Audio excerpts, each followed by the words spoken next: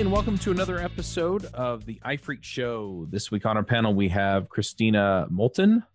Hey, everyone. And Alex Bush. Hello, hello. I'm Charles Max Wood from devchat.tv. My book is now available in paperback. I'm just going to throw that out there because I'm excited about it.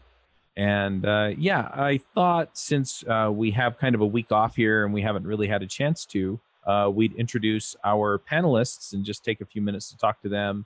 And then we're going to go into how we write iOS apps and things like that. So, and the tools and setup and everything that we're running here. This episode is sponsored by Sentry.io. Recently, I came across a great tool for tracking and monitoring problems in my apps. Then I asked them if they wanted to sponsor the show and allow me to share my experience with you. Sentry provides a terrific interface for keeping track of what's going on with my app. It also tracks releases so I can tell if what I deployed makes things better or worse. They give full stack traces and as much information as possible about the situation when the error occurred to help you track down the errors. Plus, one thing I love, you can customize the context provided by Sentry. So, if you're looking for specific information about the request, you can provide it. It automatically scrubs passwords and secure information, and you can customize the scrubbing as well. Finally, it has a user feedback system built in that you can use to get information from your users. Oh, and I also love that they support open source to the point where they actually open sourced Sentry if you want to self-host it. Use the code DEVCHAT at Sentry.io to get 2 months free on Sentry's small plan. That's code DEVCHAT at Sentry.io. Christina, since you're the newest, why don't you go ahead and just kind of give us a little bit more background, I guess, than what we got last week when you were the guest. Sure. So I've been doing iOS development since about iOS 3. When table views and things were still relatively new, and spent most of that time a little bit in a small agency and then freelancing. And most recently just joined up with Square with their iOS team for Cash App. And I've been working on their latest release for their investing features. So it's been a really interesting transition going from some very early times where people were just trying to figure out what you should do on iOS and what apps are capable of, to building out lots of MVPs and lots of initial versions of apps for various clients, to joining a very large team that has an established structure, an established way of doing things, and does, working with a large number of people collaborating on a single app. So that's what I've been up to lately. Nice. My 4-year-old just woke up from her nap. She wants to say hi to everybody, and then I'm going to go turn her on a show while Alex introduces himself. Go ahead, say hi. Hi. Hi. Hello. All right, Alex, go ahead and introduce yourself. I'll be right back. My name's Alex Bush. I don't remember since what version of iOS I was kind of working with it, but a long time ago as well, maybe like 9 years ago. I started as a Android developer, actually. Was kind of freelancing that, and then everyone wanted to build iPhone apps as well. So I slowly transitioned to it and built a lot of MVPs, also built the Ruby on Rails backends for them, because again, if you're like freelancing solo especially, you need some backends. So I picked that up. And later kind of progressed from working on smaller apps, MVPs, more towards like mid-size and then large scale. So lately, my previous client was Uber, and now I'm employed with Wayfair. And it's like large teams, big code bases. It's just crazy. Some of them don't even fit into the binary that Apple allows.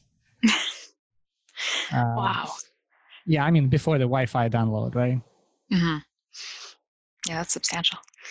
So, yeah, I kind of like it more, actually, when you're in a large team, because you have more people to kind of take care of all the peripherals and all the operations. It's easier. Yeah, it's definitely nice when something happens and it's not your problem to fix everything.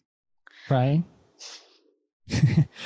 But then I guess there was a beauty in kind of running your own fast lane, right? And being able to, I guess, deploy or do some changes very quickly, especially if you're the person writing the entire code base. You kind of know everything in and out. Yeah, I'm very much being familiar with everything and knowing all the details about how things work. We just had an issue go through CI last night where it was, this got through, the pull release compilation, but failed overnight because it was a conditional compilation, and these ones are on the simulator, and these ones are a device build. So it's the kind of thing, if you're doing everything yourself, you know all that stuff, and you never get caught up by it. But on a big team, there's always those few little details. You can do so much more because there's so many more of you. It's been a rough transition to not knowing everything. Well, that said, though, that there are downsides, right? Like, actually last 2 months, I was working on something. I don't know, maybe even more than 2 months, working on something where I'm reusing components from other parts of the app, like big chunks. And yeah, I guess it's still a good thing, but I get the benefits of like not rebuilding it from scratch, but then it's a like sort of a juggernaut with all of their own dependencies and strings attached that I'm trying to pull into my thing. Where again, if it was probably a smaller app, I might not have to do that. I've been learning a lot about keeping my architecture a lot cleaner, because pulling things out into modules and being able to work with small portions of the code base is suddenly very valuable. Whereas before, I never really got to a point where that mattered. If my compilation times got a little long, it was okay, go through, profile that, figure out, where did I let Swift infer types that it's not quite sure about, and that was usually enough to get by. But now, with a great big code base, mixed Swift and Objective-C, and a whole lot of stuff going on, and a bunch of build scripts and everything, learning how to pull things out cleanly so that you're not going crazy trying to figure out what the code actually does. But it all kind of comes together nicely has been a really fun thing to play with. So actually, I'm curious. You said it's Square, right? Yes. Okay.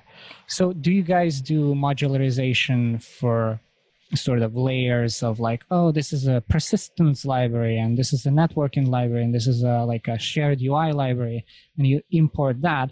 Or do you also have like feature modules?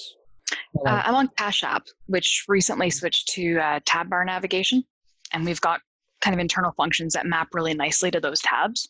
So there's just directly sending money to people, there's buying stocks, there's going back and looking at your activity. So we do have a lot of modules that actually correspond to those kind of feature things, as well as some shared UI, networking, stuff like that. But there's always some stuff that you kind of can't fully nicely modularize. There's always some stuff that's just kind of part of the app that is so intertwined everywhere that it's a bit of a mess. But just one of those realities in a living, breathing code base.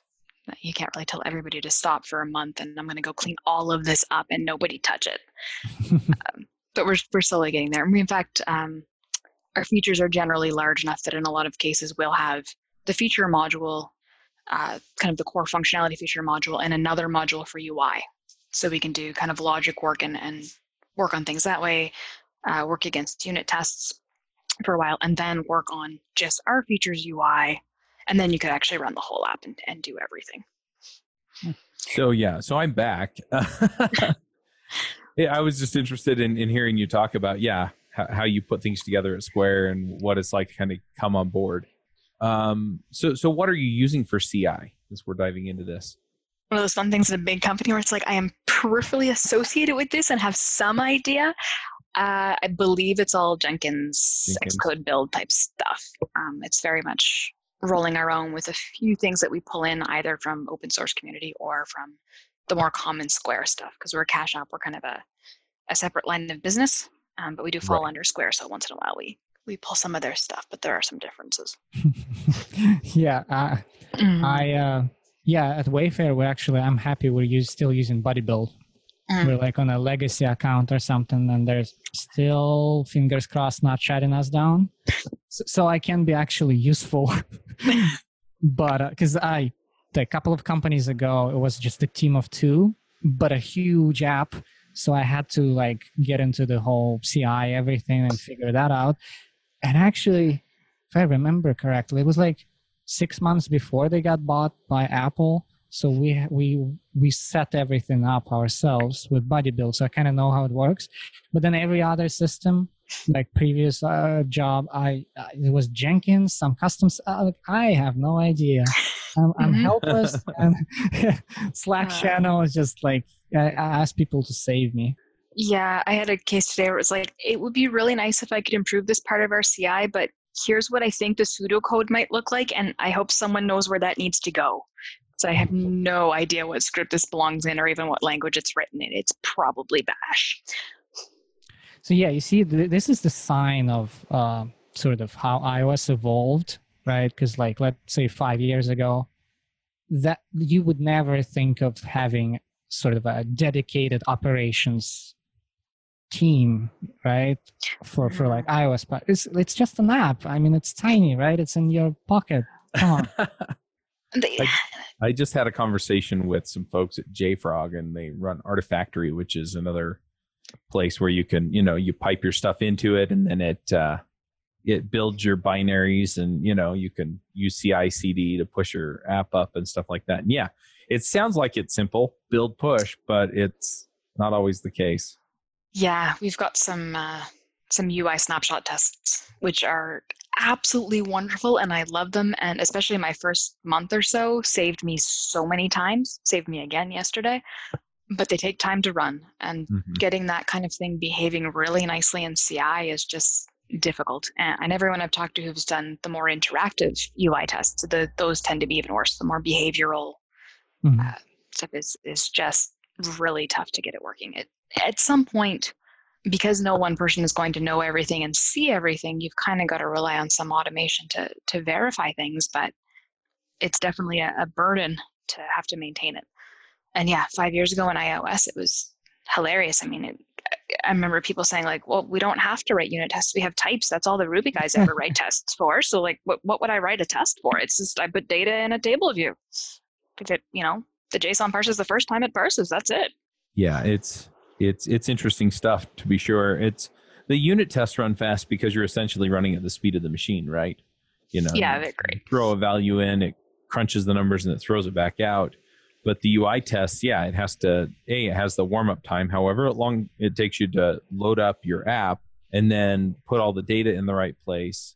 And then, once the setup's done, then it actually has to run the test, but it's running at UI speed now, which is designed for humans.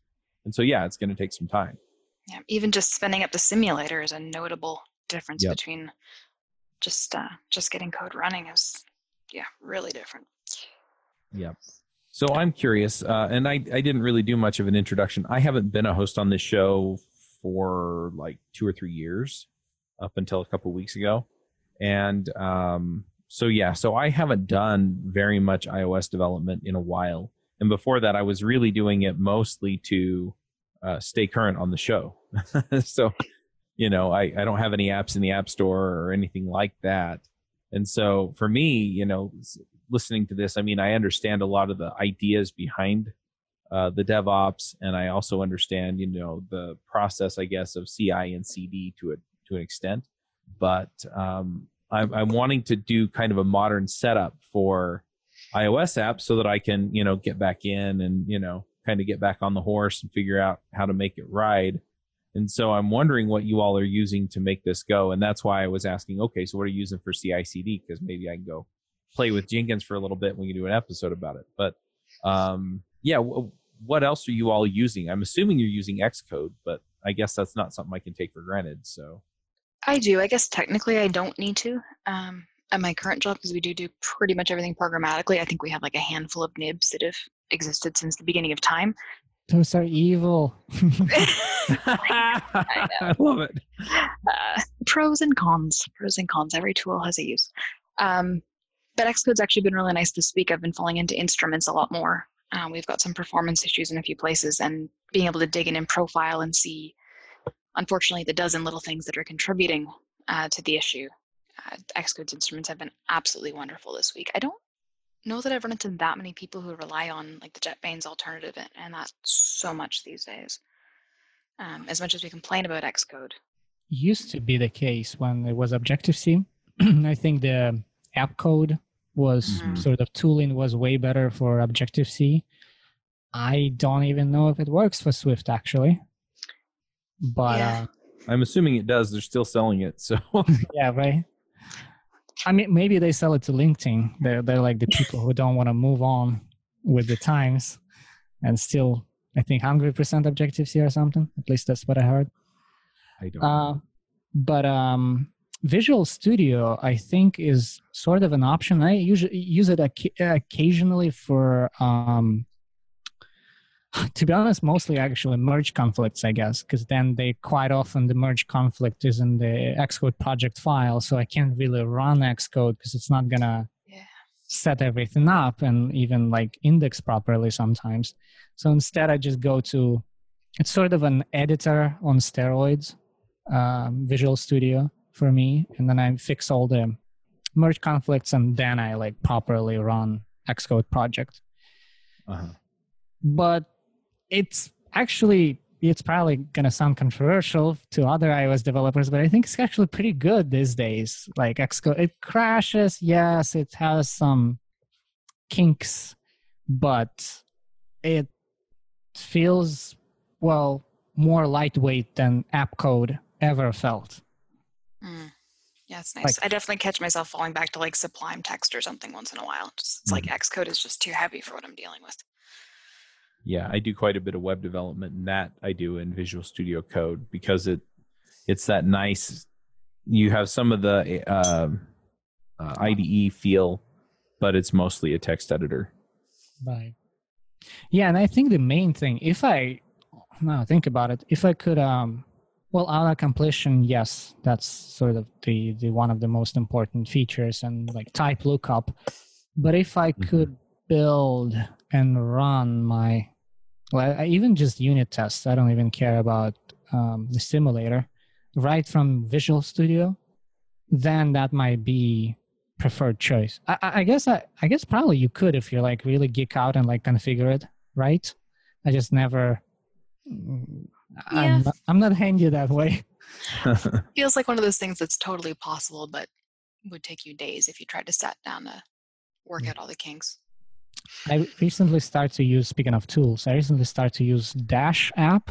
It's one of the old ones for like documentation lookup. And I started using it just for like, documentation lookup. But what I realized, latest version, I don't know since what version it became like that, it's actually kind of like a mini web browser with tabs. And you could do a Google search in them as well if you can't find anything in your docs lookup. And I kind of like to have it like that as a sort of a dedicated quote unquote work browser just for that and nothing else. And I try not to open Chrome if I like deepen code. Yeah. What are you all using for testing? It's the built-in exit tests, right? It's like what Apple gives us, right? What Xcode runs. A few years ago, there were Quick and Nimble was very popular. Unit testing, what is it, CocoaPod, I guess. I don't know if it's as popular anymore. It's basically sort of RSpec type thing from Ruby World, right? Yep. Yeah, I don't know. I think everyone just defaults on Apple's exit tests, and you can again run them from Xcode. They have the UI for it. Yeah, we're the same, and the interactivity has been kind of nice. Like how easy it is in Xcode to go in and just run the tests in one file or just a single test over and over. When you're dealing with a failure or something, that's, for me, that would be the hump that another tool would have to get over, and it'd be a little tough. I think our snapshot tests are based on a tool that Facebook released a while ago. I think it seems to be one of the most commonly used ones. Yeah. It doesn't do anything super fancy, but it works. But yeah, it's mostly it's very vanilla. Interesting to have this conversation because, I remember a few years ago, people were looking at options, and it seems like, at least for now, things have mostly converged on what Apple gives you. So, I mean, Apple stuff got better, but I think a lot of what we were trying to do with Quick and Nimble and that just ended up being a lot to maintain and a lot to spec. So I think at least we tend to write a lot more tests that are much more condensed than kind of the more flow, interactive, stateful things that those were really good for. Yeah, I wish it continued developing. I think there was like at least it felt like a wave of like Ruby-ish type of people doing things like Quick and Nimble, and before then, OC Mock, and a bunch of other basically trying to mimic RS Spec and friends, but I guess lately Apple just got better, and then we switched to Swift, so it's tougher to do metaprogramming with it. And, Yeah, it feels like the community and the tools and the directions in which progress is being made has really changed a lot since it became Swift. Yeah. I wish it actually continued, because now I think about it, the one thing I wanted that I had in Ruby on Rails world and I could never figure out how to set up with Swift or iOS in general, having a running guard or something like that, basically a thing in your terminal that observes changes in your project's files, and every time you save your file, it just runs the tests again and shows you little notification on Mac, I guess Mac notification saying, oh, you have like all the tests passed, or like one fails now. So I don't have to re-hit the command U for all the unit tests to run. Yeah. So I guess we don't, it's not, we don't run from terminal anything really. Hey folks, this is Charles Max Wood, and I just launched my book, The Max Coder's Guide to Finding Your Dream Developer Job. It's up on Amazon. We self-published it. I would love your support. If you want to go check it out, you can find it there, The Max Coder's Guide to Finding Your Dream Developer Job. Have a good one. Max out.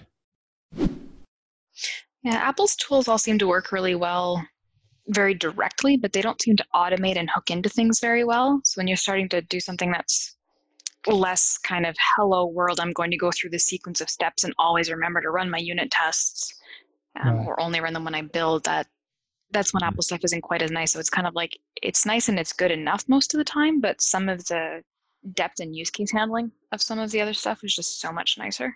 Hopefully we'll get back to building nice stuff, but like you said, it's just a harder thing to do in Swift. Yep. Yeah, but I definitely agree with Alex in the sense that having those automated tools that just automatically give me feedback were definitely a nice way to go in the past. Yeah. I think what other tools we have?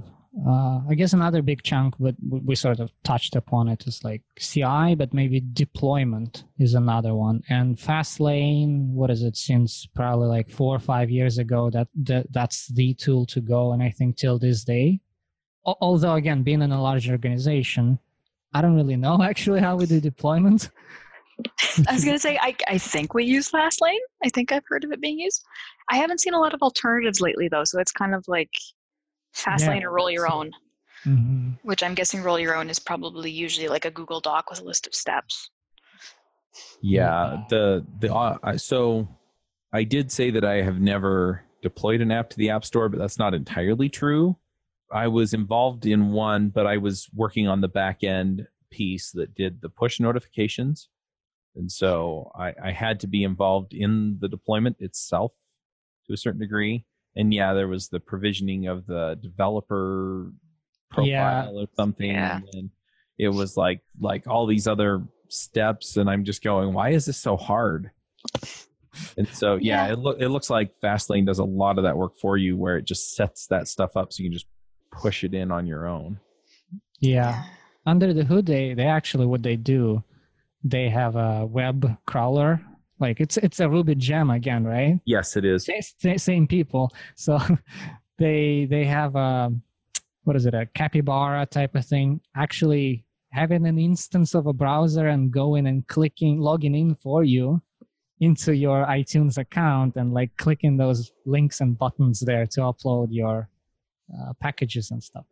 So it's still, I guess it's automation, but it's just Apple's not giving us any API. It's crazy. Yeah. And it works. That's what's fantastic. Yeah, the ugly web crawler stuff, I've been tempted to build some of that for podcasts because their podcast integration stuff is just as bad. Yeah. So what else? So deployment, coding tools, tests. Crash reports. Oh, yeah, that's a big one. What, Crashlytics? Do you guys use that? Yeah, or whatever they are trying to force us onto, or whatever we're grandfathered into. Yeah. And yeah, that's what I used a lot for freelance stuff. I had one client who liked Sentry, which was kind of a cool setup. Didn't Mhm. really see a huge difference there. And a number of cases of stuff, kind of back to the same theme, what's built into Xcode was good enough for a handful of my smaller freelance clients, the ones where we didn't have, where all we wanted were crash reports. Mhm. It generally worked okay. You don't, I think there's some privacy issues, and you don't necessarily get each and every one all the time, but it was generally good enough. Crashlytics, Fabric, that kind of thing, where you can go through and close issues and see if they reoccur after you think you fixed them. That kind of functionality is really nice. I think back. Entry's a sponsor of this episode, so Oh, great. just for full disclosure. I had no idea about that. I remember it being pretty pleasant, but it was probably about a year ago. They were most interested because of the possibilities of self-hosting if things took off, and then that was ideologically the direction they would have wanted to take if things were going really well. I think back in the day was a New Relic actually was trying to get into mobile apps, and they were an option as well. And I think one of the freelance projects I've used it.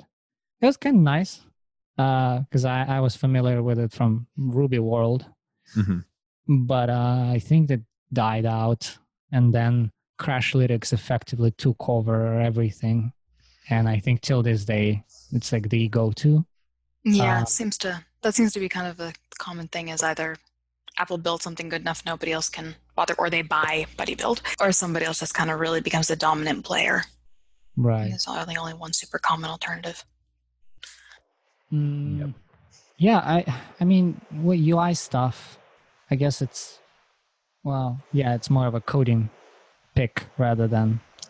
We don't really have any options, right, for NIB files to like make him in a different app rather than Xcode.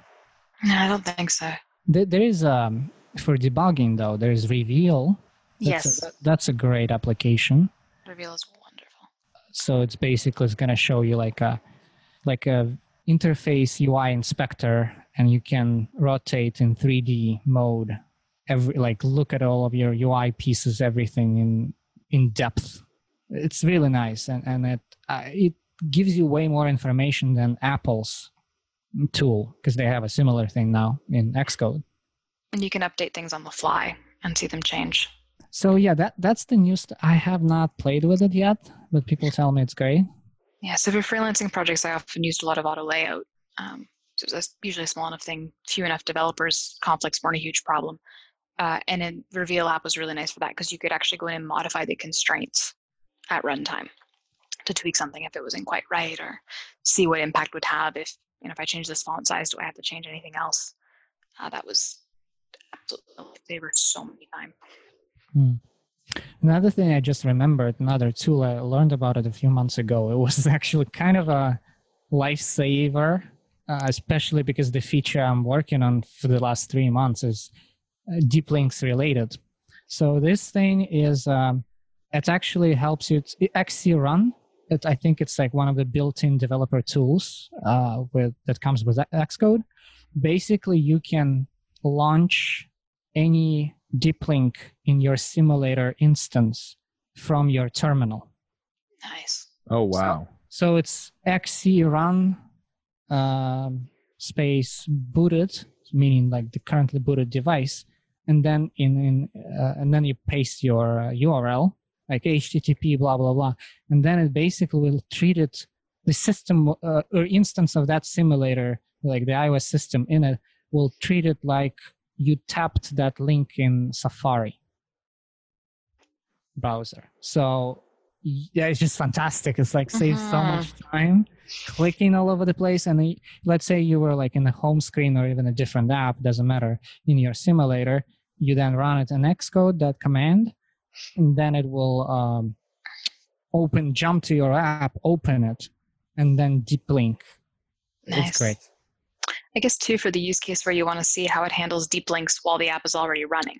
So otherwise, you always could copy paste into Safari and deal with it, but that never showed you exactly what was happening that way.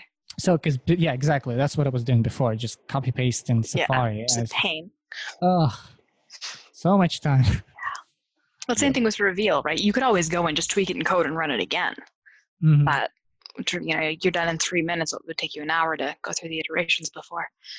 I'm trying to think if there's anything else that saves me a lot of time these days.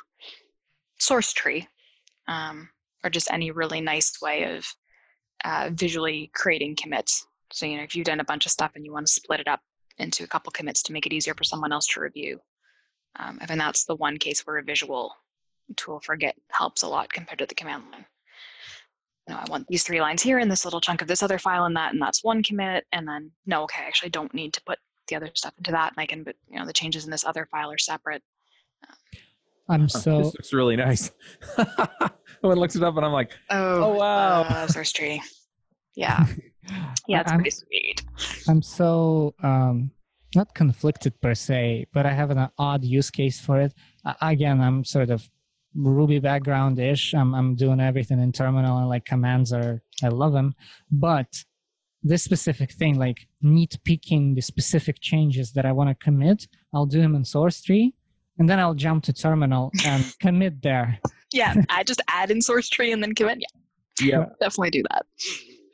Huh. Oh, another thing I just remembered, actually, that's sort of becoming more and more sort of an important tool in iOS tool belt arsenal. But I personally don't know much about, unfortunately, Swift linter. Yes. So I know that thing can be configured. I know you can have your custom linter commands or whatever, validators, whatever they're called. And I believe it's all, you write them in Swift. That's sort of another, if I'm not mistaken, another thing that's great. And I've seen a bunch of tools at Wayfair, not just for linting, but maybe related to it or around it, that are effectively command lines, commands written in Swift. And I was very pleasantly surprised. Because usually other companies, I would see everyone doing, well, if they're good, they're doing Ruby, but likely they're doing Node.js. Yeah. And it breaks constantly. Yeah. So is that the SwiftLint by Realm? Is it? Yeah, it's SwiftLint. That I think that's the one you're talking about. That is written in Swift. I've used it a few times. It's quite nice. You can kind of do things for the whole project as a whole, or you can drop in a YAML file into any one directory if you want to do something specific for that directory. So sometimes, for unit tests, we'll allow a forced try or something. And so we can disable that just individually in just that one directory where we want to do that, as opposed to the project as a whole. It's a really very much a command line type tool, but you can hook it into as a build step in Xcode. So you can have it run and have everything show up there. But it also integrates into CI really well. So we have it as a commit push hook, actually. Mm-hmm. Same, yeah. So it'll get it there, and then we run a lint on CI just in case you squeeze something by. That whole by directory thing, there's a couple cases where things aren't necessarily exactly the same running in different environments. We've run into just a few little cases like that, so we do rerun it on CI just to double check. Been a while, I think, since we've hit an issue, but yeah, having it as a in Xcode, you can run the whole script locally on commit or on push and running in CI. And working with a lot of developers, it is so nice, even if you don't agree with a rule, just to know that things are going to be consistent. Mm-hmm. Once in a while, I'm like, oh, this is kind of annoying. It's like, yeah, just because I don't like that spacing, yeah, but then we've got lint for something else that I really do care about. So we've got this nice formatting, and I don't end up with 300 character long lines. So it's well worth it overall.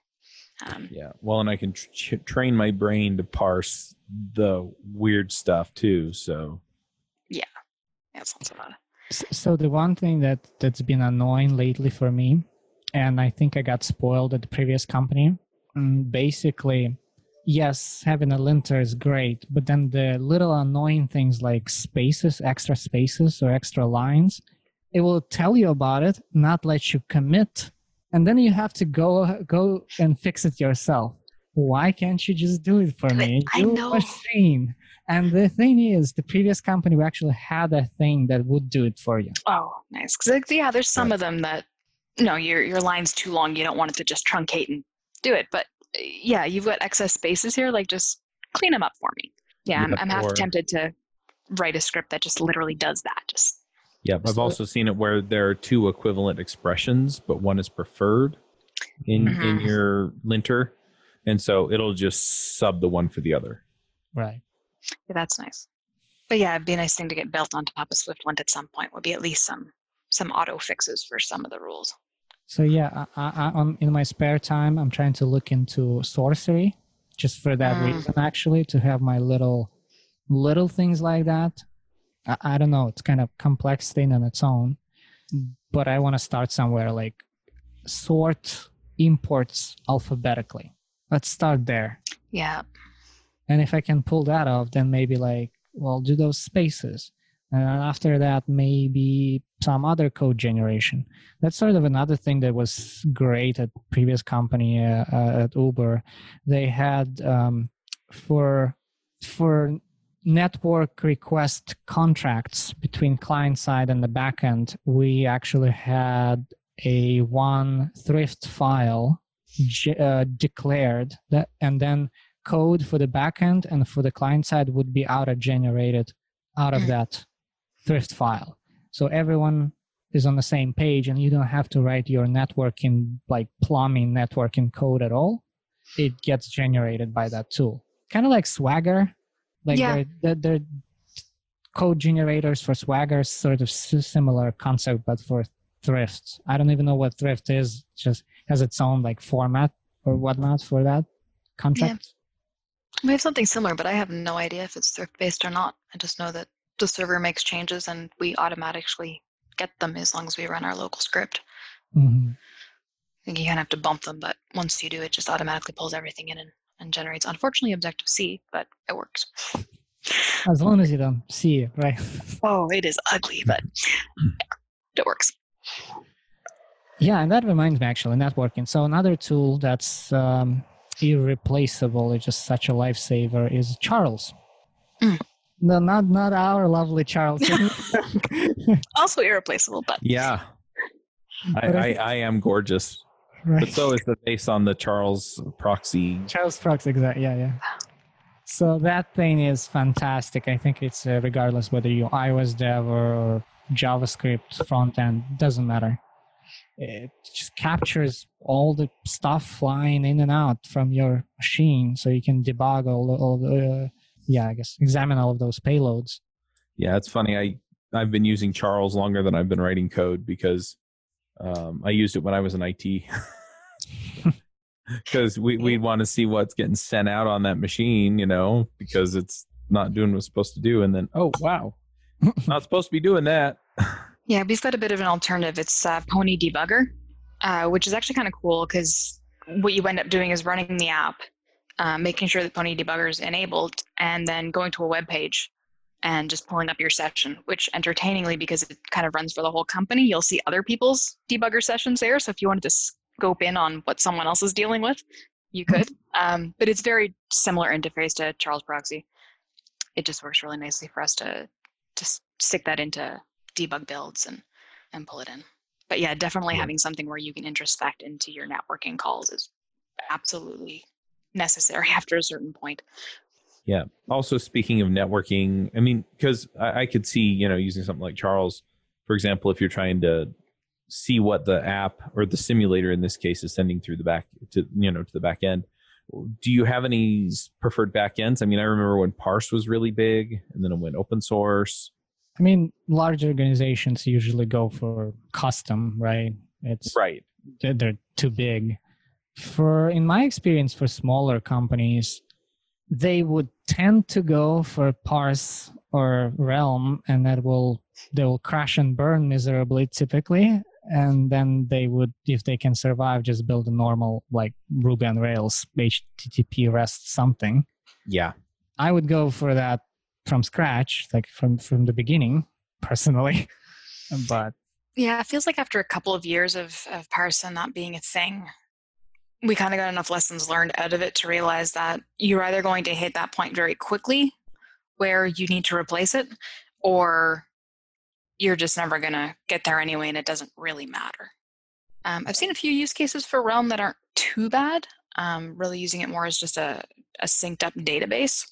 And if you write your code well enough, that wouldn't be too terrible to swap out, as long as you're not doing a whole lot of custom stuff. But some of their syntax and formatting, having to write your own custom layer on some of, how you get updates about the diffs and collections and that kind of thing would be a little bit tricky. Relying on their web sync would be something that would concern me a little bit more compared to using it as just an on-device database. But yeah, everybody just seems to, at this point, at least understand that software is a little more serious and there's a little more to it than just, I want an app. And understanding there's data, it's coming over the network. We're going to need a server to store this. You can't magically have two phones talking to each other with nothing in the middle. Or you can with two, but not with 200. Yep. Another one that I've used is RunScope. So it's similar to the idea of Charles Proxy, except it runs on the web. And so it's an intermediary that mimics the API. And so you send your API requests to them, and then they forward them along to the actual API, and they log all the stuff in the middle. And so then you can see what's getting sent through it from a production application. Is it like, what's that replay tool for integration testing? I forgot the name of that technique where you run your app as it normally would go, and exactly what you said would happen, but only locally though. Like it will record all the requests and the responses you got and then cache them, the JSON, right? And then the next time you run it, those tests, now it's offline, just hitting your cache. Yeah, I've seen Ruby had a library called VCR that did that. Right, exactly, yeah. And yeah, I've seen other tools like that do the same kind of thing. Yeah, there was one for iOS. Forgot the name. I guess it's not as common. Usually, yeah, the now I think about it, it's like a bunch of JSON files in your bundle, unit testing bundle. That's what you usually have for those stubbed responses. Yep. What kind of keyboard do you guys have? That's an important tool. Everyone got their mechanical ones? No, I for a very long time now have loved the Microsoft Sculpt keyboards. Like probably going on 15 years. Isn't that like traitorous since we're talking about Apple here? My position has always been that Microsoft can build reasonable hardware. Apple can also build reasonable hardware, and I'd argue they're probably more of a hardware company than Microsoft, but the thing that I've always had luck with Microsoft has been mice and keyboards and such. There's just not a lot of other entry-level, kind of that curved, slightly ergonomic, but don't go crazy about it kind of keyboards. So that's just kind of been reliable for me, whether it's the USB or the funky little Bluetooth guy or whatever. A couple of years ago, I put out a survey asking people what topics they wanted us to cover on devchat.tv, and I got 2 overwhelming responses. One was from the JavaScript community. They wanted a React show.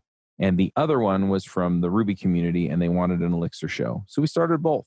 The React show, though, is React Roundup. And every week, we bring in people from the React community, and we have conversations with them about React, about the community, about open source, about what goes into React, how to build React apps, and what's going on and changing in the React community. So if you're looking to keep current on the current React ecosystem and what's going on in React, you definitely need to be checking out React Roundup. You can find it at reactroundup.com. Yeah, I'm trying to remember what brand mine is. It has the fancy cherry key switches in it. I bought it, and I felt really cool for like a month, and then I realized that I really don't care. Yeah, I've had a hard time with all the debate about the MacBooks and the keyboards and everything. It's kind of like I know there's a difference, but I just can't care about it.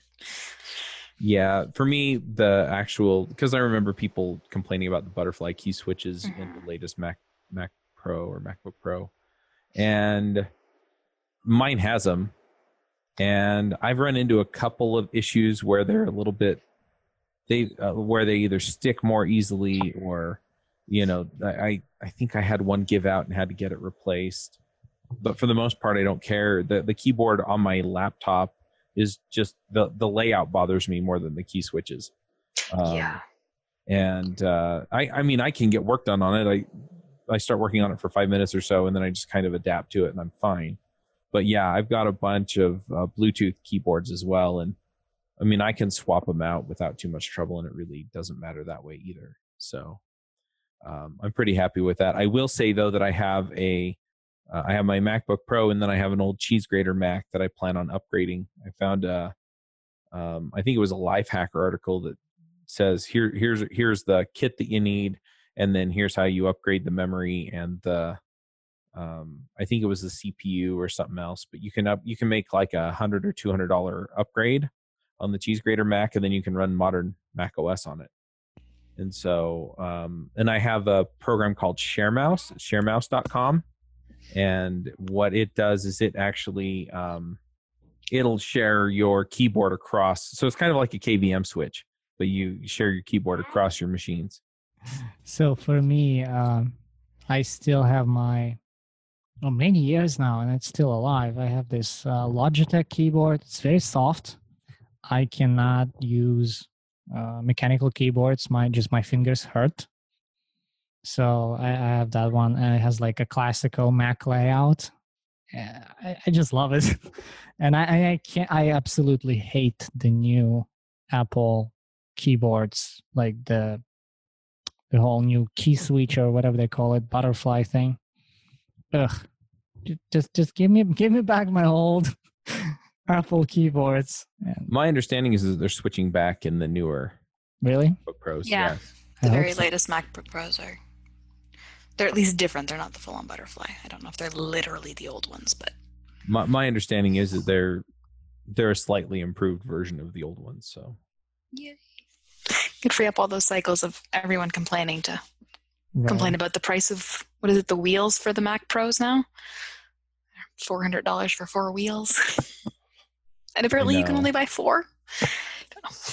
yeah, I mean a lot of this stuff, I have to say, if I didn't need a Mac for some of the stuff that I did, I mean specifically iOS type development, because I'm currently also learning React Native, and so it still requires iOS and Xcode to build your iOS apps.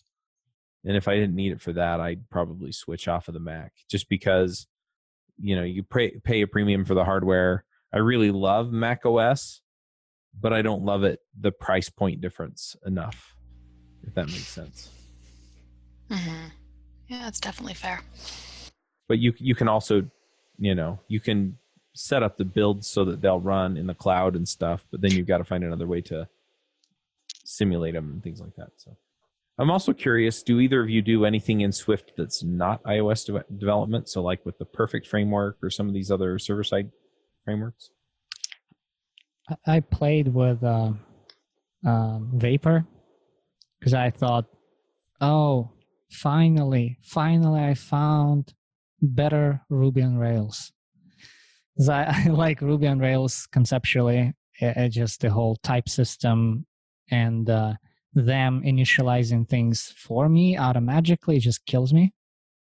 I can't. Not anymore. I used to be able to work with that. Not anymore. After I read a bunch of those old books. But I guess if it was my own project, I might go for it if I need an API. But it's too limited relative to comparing to Ruby on Rails in terms of template rendering for like templating, just normal web app templating HTML. So I kind of gave up and switched back to Ruby on Rails for my own projects for that. Yeah, I write my backends in Rails. So Yeah, I'd be a little concerned picking up a Swift server framework at this point, just given the point of evolution they're in, that there could be a major rewrite that would impose a lot of burden on me having to keep up with that change at a given point. That would make me pretty nervous compared to the very good alternatives out there. Nice. Are there any tools that you use for like logging, or I know we already mentioned like Sentry, which kind of picks up your exceptions or errors, but I don't know. And one thing that exists, I guess, in the web space is that your applications generally generate logs. And so there are tools for just kind of keeping track of more than just the exceptions, where they're actually collecting, you can turn them into analytics and things like that. Yeah, we do track some stuff in Crashlytics. That's kind of more soft warning type stuff. We do have an analytics platform. I don't know which one it is. And that does seem to be something where there isn't kind of one dominant player that's taken over that space. There still seem to be a whole bunch of viable alternatives for dealing with that kind of stuff, generally built more specifically around analytics as opposed to just logging, right? They're usually more for extracting information out of user behavior, as horrible as that sounds. Yeah, I think Segment was pretty popular at some point because it would be the aggregator of or whatever funnel into, well, yeah, probably aggregator into a bunch of them.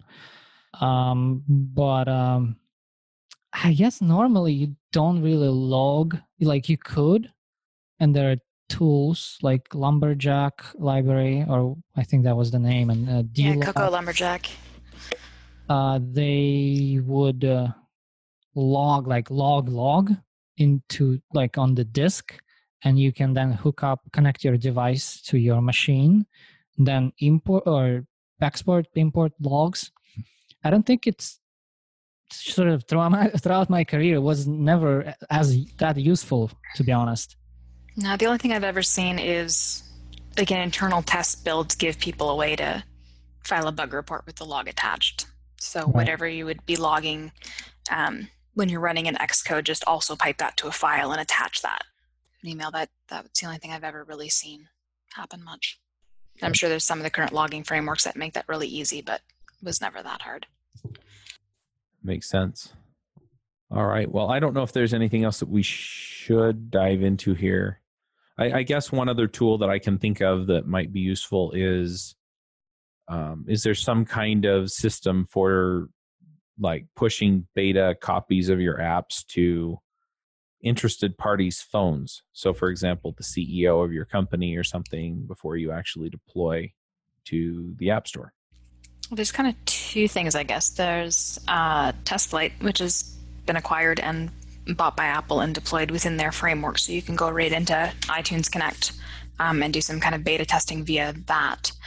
And I'm not super familiar with it, but I want to say that Fastlane with an enterprise certificate would also work, that you'd be able to do some internal company employment. I don't know how much they have available for over-the-air setup. I know it's not a particularly difficult thing to generate the manifest for, so I wouldn't be surprised if Fastlane does it, but I think typically the approach that companies take would be like a body build or similar type of repository, if you will, of those builds, and then you go and pull from it for new updates. So it wouldn't be over the air really, but this app, whatever that thing is, would notify anyone interested, such as CEO or any other stakeholder, like, oh, there is a new update for this your app alpha or whatever the name is, and then you just go open that app and update and pull the latest binary that way. But mostly though, I guess until you become so big that you really need to do enterprise setup, you really just go through TestFlight. They have up to 1,000 people now or more, maybe, these days. yeah, I want to say it's 1,000, and you can sometimes get permission if you have a larger company, maybe. Right. It's meant for just internal use. And there's also what was Hockey App that got acquired and is now Microsoft Visual Studio App Center. And I've run into using that one just as an alternative to whatever else when you have iOS and Android builds and you want to manage them in the same place. It's been really nice for that. Hopping over one email list or something. Yeah, and App Center's pretty cool. I wind up going to the Microsoft events every year, and I typically wind up talking to somebody about some of this stuff. So it's interesting. Yeah, and they run Xamarin and React Native and Ionic, and I mean, if it runs on a phone, if you build it to run on a phone, you can run it in there. Mm-hmm. Yep. And then I think there are other tools like Sauce Labs that do some of the testing end of what App Center does. So, yeah. Yeah, I think overall we kind of covered all the big tools, big instruments. Yep. Well, there is instruments, but I guess we sort of Yes. talked about that a Yeah. little in the very, very, very beginning. Built in Xcode, profiles, lots of things. Very useful. Yep. Yeah, definitely worth taking the time to get familiar with. Yep, absolutely. All right. Well, let's go ahead and head toward wrapping up and do some picks. Alex, do you want to start us off with some picks? Picks. I actually don't have anything this time. All right. Christina, do you have some picks for us? I have one. Donnie Walls has been writing a blog post every day for December. And one of the recent ones was actually time profiling an instrument. So it's a really good intro to just very 101. How do I launch this? How do I get it working? What does this mean? So just a quick little thing, easy to read. But a bunch of stuff he's been writing lately has been really nice. Memory graphs and all that. But finding slow code with instruments is the pick for today. Nice. Very nice. We might have to get him on and have him talk to us about instruments. I'm going to jump in with a few picks of my own. So my wife got a deal. I guess she's part of a Disney fan club. And so she got a deal on Disney Plus before it came out. And we've been enjoying that. You've probably seen a bunch of memes from Mandalorian, which is it's a really well done show. We've really been enjoying that. And my kids have also picked up a few other shows on there that they really liked. When I married my wife, we both kind of got into a Disney Channel show called Kim Possible, which is it's a cartoon, it's a teenager that saves the world on a regular basis, pretty much every episode. And it's a super fun show. And my teenagers are now getting into it, my 12-year-old and my 14-year-old. So that's been a lot of fun to just kind of see some of that. Some of the shows that my older kids watched when they were really little are on there. So now my 4-year-old is getting into some of the shows that hadn't been on TV for a few years as well. And they also got into like DuckTales, the new one, but then also went back and watched some of the old ones that were on when I was, a kid. And so that's been a ton of fun. So Disney Plus is definitely a pick for me. And then the other pick, a few weeks ago, my mom took us all to go see Frozen 2 when my daughter turned 4. And it was funny because we showed up and I was thinking, well, Frozen 2, it's probably, it's a sequel, right? So how great can it be? I think it was pretty close to as good as Frozen. I really enjoyed it. There's a musical number in the middle of it, and I'm not going to spoil how it goes. It's called Lost in the Woods. Let's just say people of my generation, you'll see it starting out. You're going to sit there and you're going to go, they're not going to do this. And then you're going to be like, oh my gosh, they're going to do this. And then I literally just sat and laughed through the whole thing because I was like, this is amazing. So anyway, yeah, go watch it. It's definitely well worth it. Fun show. And yeah, those are my picks. All right. Well, I think we had a pretty good conversation. I really enjoyed this. I have a lot of things to go look into at this point. So go check it out. We'll have links to all this stuff in the show notes. And until next time, Max out. Bye. Bye, all.